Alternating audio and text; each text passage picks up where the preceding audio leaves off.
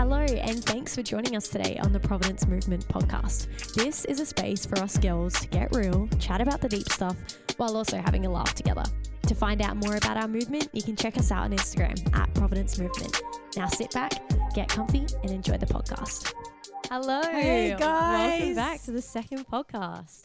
How exciting. I'm very excited. Yeah, no, it's going to be a good one. We had a lot of good response and feedback from the first one, so it's cool to hear that you guys are listening along and enjoying it.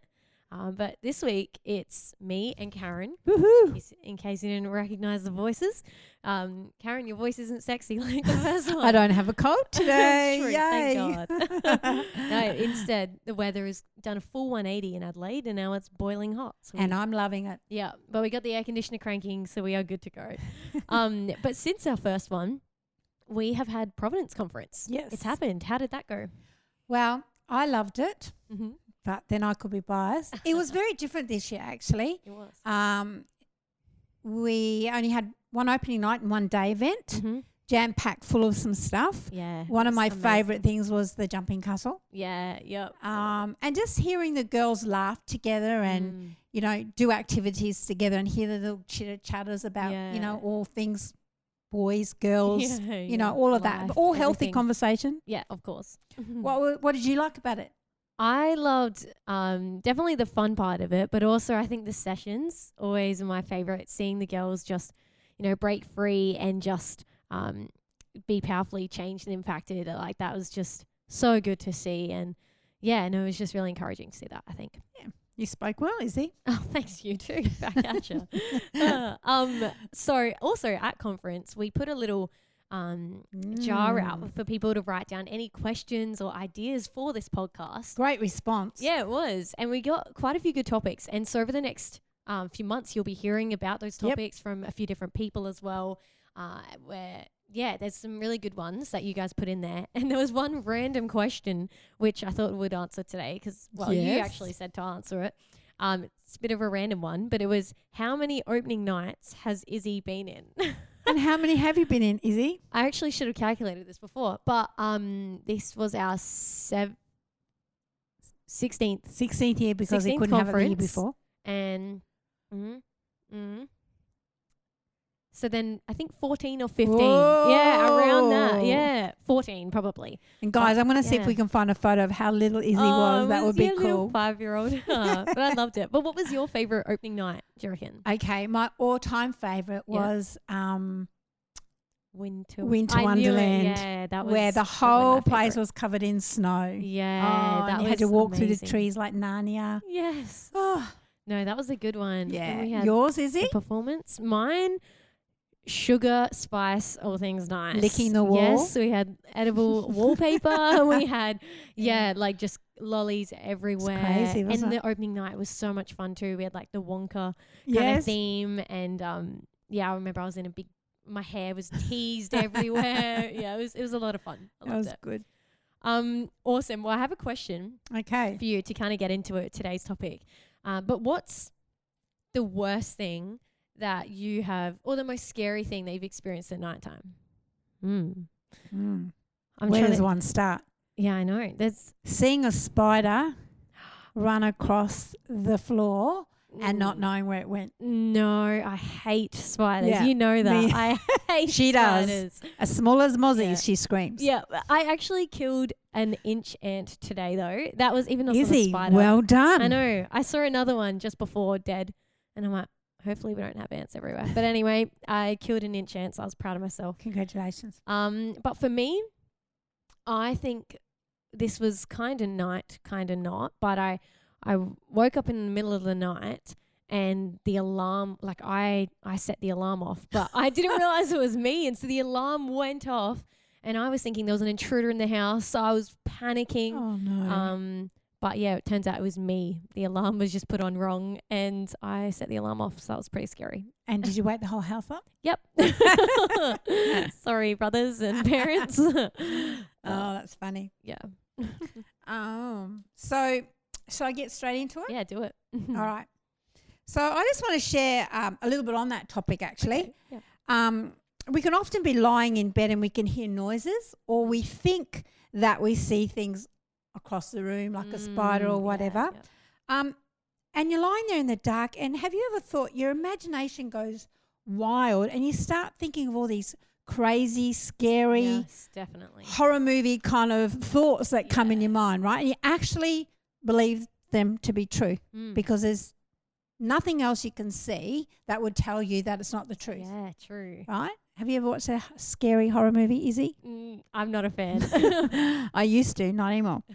And then you realise that it could just be the tree blowing, tapping on the window, or it could be a car door slamming, or this really freaks me out when you hear a cat fight meowing and you instantly think it's a baby crying or has been abandoned because they sound so much like kids, right? Yep.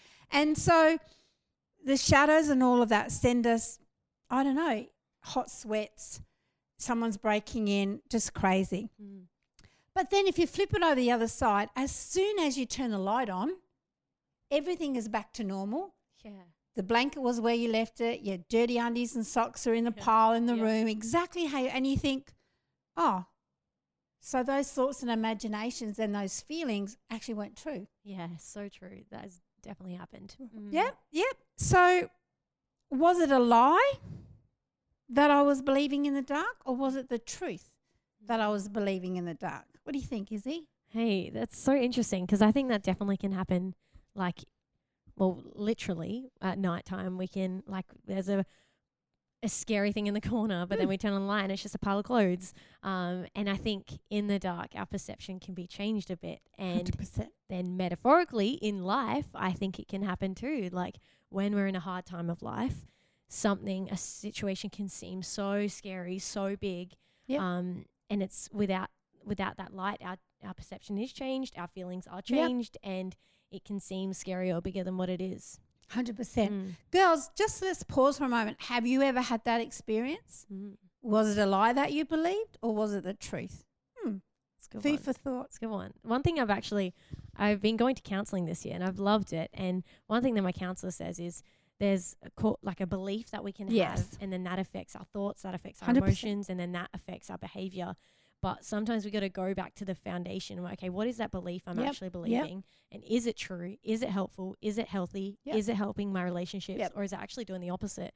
And sometimes we can be feeling something or behaving a certain way, and it's coming back, hey, what foundation is that rooted on? And what is that true? Is it helping me or is it not? And yeah, I think just that foundation can really impact a lot in how we live and how we think. And just getting back to that. No, it's very good. Very good. So how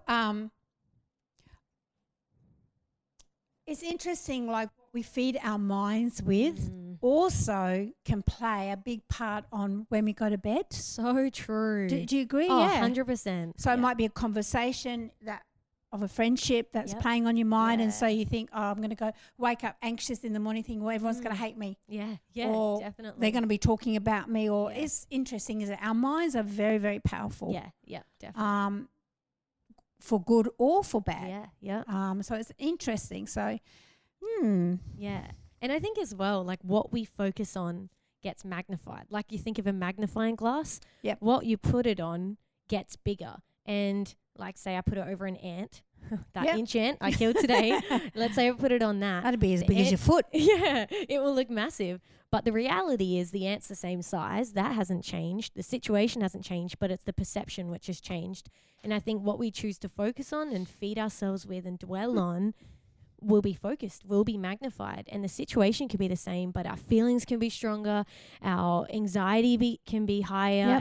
All of this can be changed. But maybe we don't have control over the situation, but we do have control over what we're feeding ourselves with. We do have control over what we focus on. And so it's just choosing to take responsibility for that and focusing on the good things and the right things. 100%. So does it help, do you think, Izzy, to stay in the dark? Or do you think we have to learn how to switch the light on?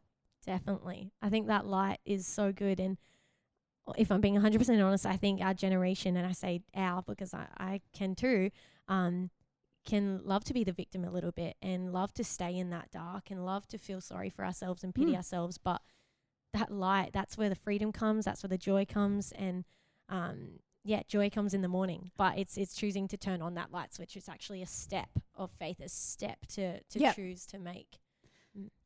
So can I ask you? Yes. What does turning on that light look like? What do you think? Yes. So I think it looks like physically having the courage to get out of my circumstance, i.e. my bed. Yep. And turning on my light switch. Yep.